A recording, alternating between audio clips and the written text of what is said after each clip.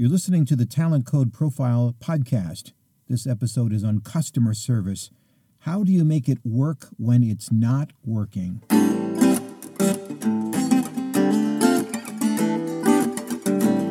You're listening to the Talent Code Profile podcast. This is based on the Talent Code Profile.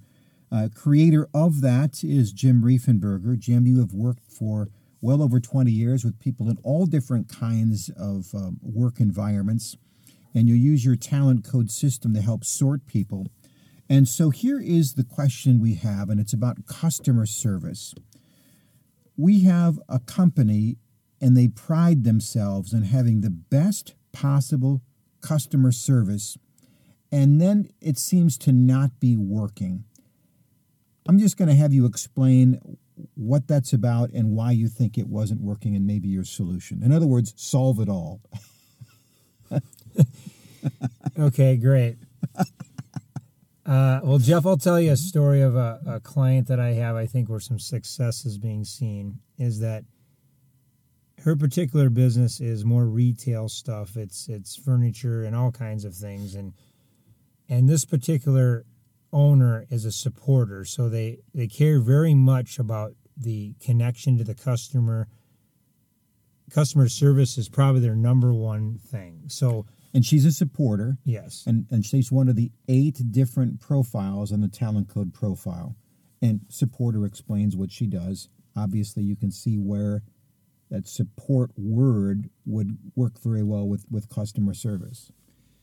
So if you picture her starting a business off small by herself and growing it over the years, she masters this ability to connect with people and be intuitive to read people, and she's great at it. So now this company grows into many facets and has many employees, and now the question comes, she would like the degree of customer service to be elevated to the level she wants. She wants to match her brand experience.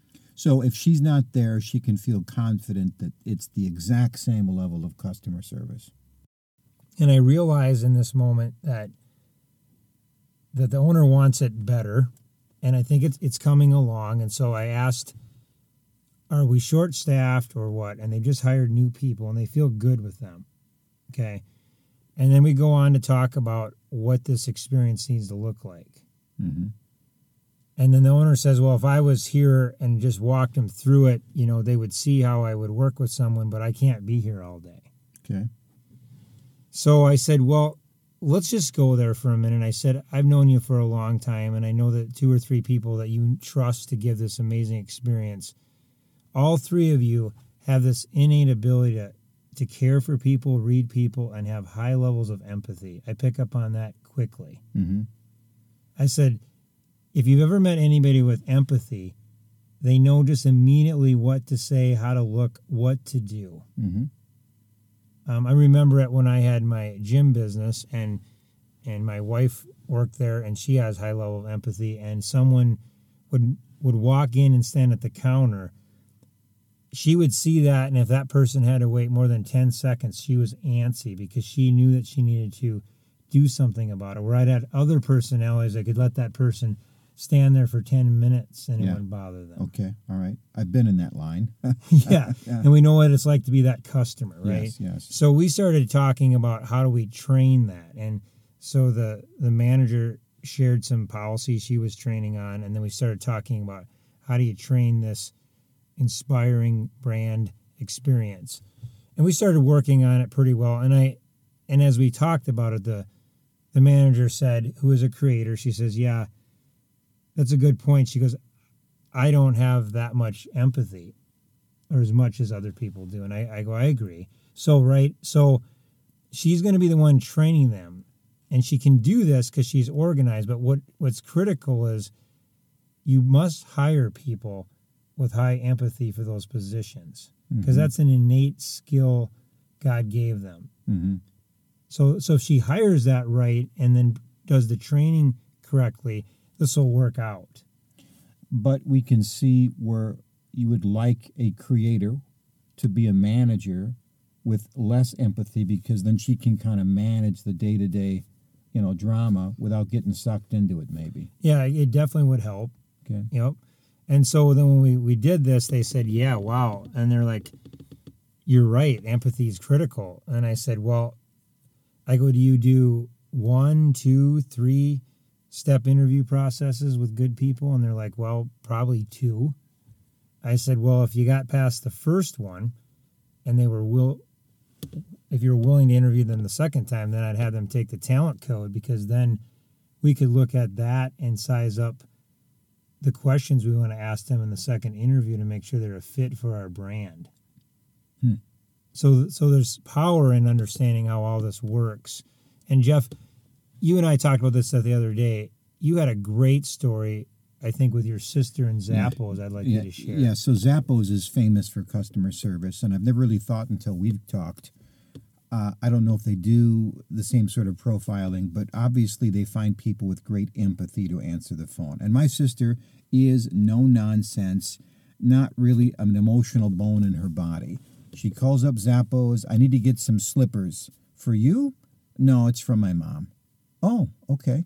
And then the person at the other end immediately does what people with empathy do. Well, what's going on? Is she moving? Well, she's moving into a nursing home. And then she pauses and she says, oh, I see. Well, that must be difficult for you to do that. And then my sister, in a very brusque way, says, yeah, she has Alzheimer's. It's not good. And then the woman says again, well, what's her name? Justine. And then she pauses and she says, that's my name. And there's just this stunned silence. And she says, I'll be thinking about Justine. And then Zappos, you get the shoes like in the next 2 days. There's a little trinket that comes with the shoes. And it's like a brooch, or a locket, and it says Justine on it. And she signed a handwritten card that says, thinking of your Justine. And my sister, who is as stoic a person as you can find, stops, swallows, and says, I'm buying all my shoes at Zappos.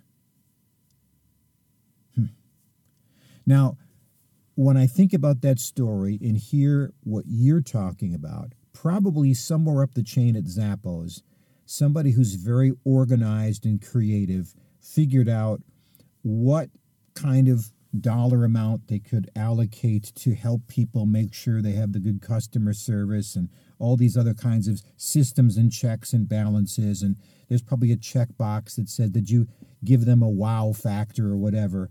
But probably what at the end, they just said, you just do what you do.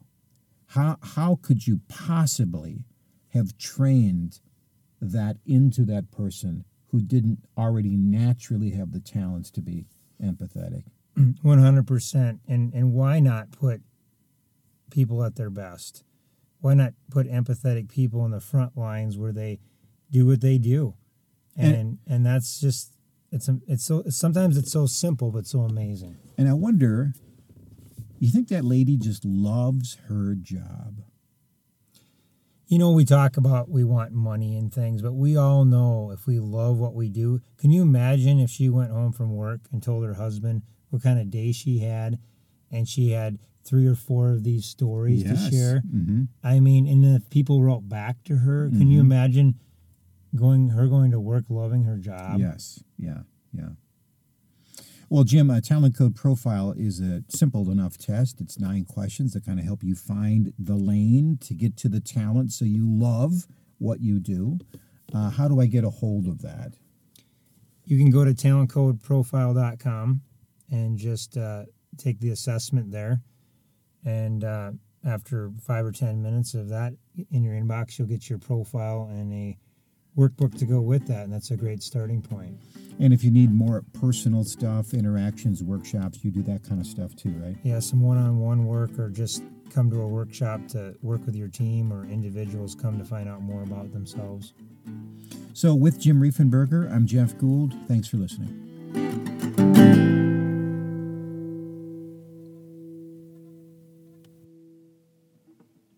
This podcast is a part of the C-Suite Radio Network. For more top business podcasts, visit c-suiteradio.com.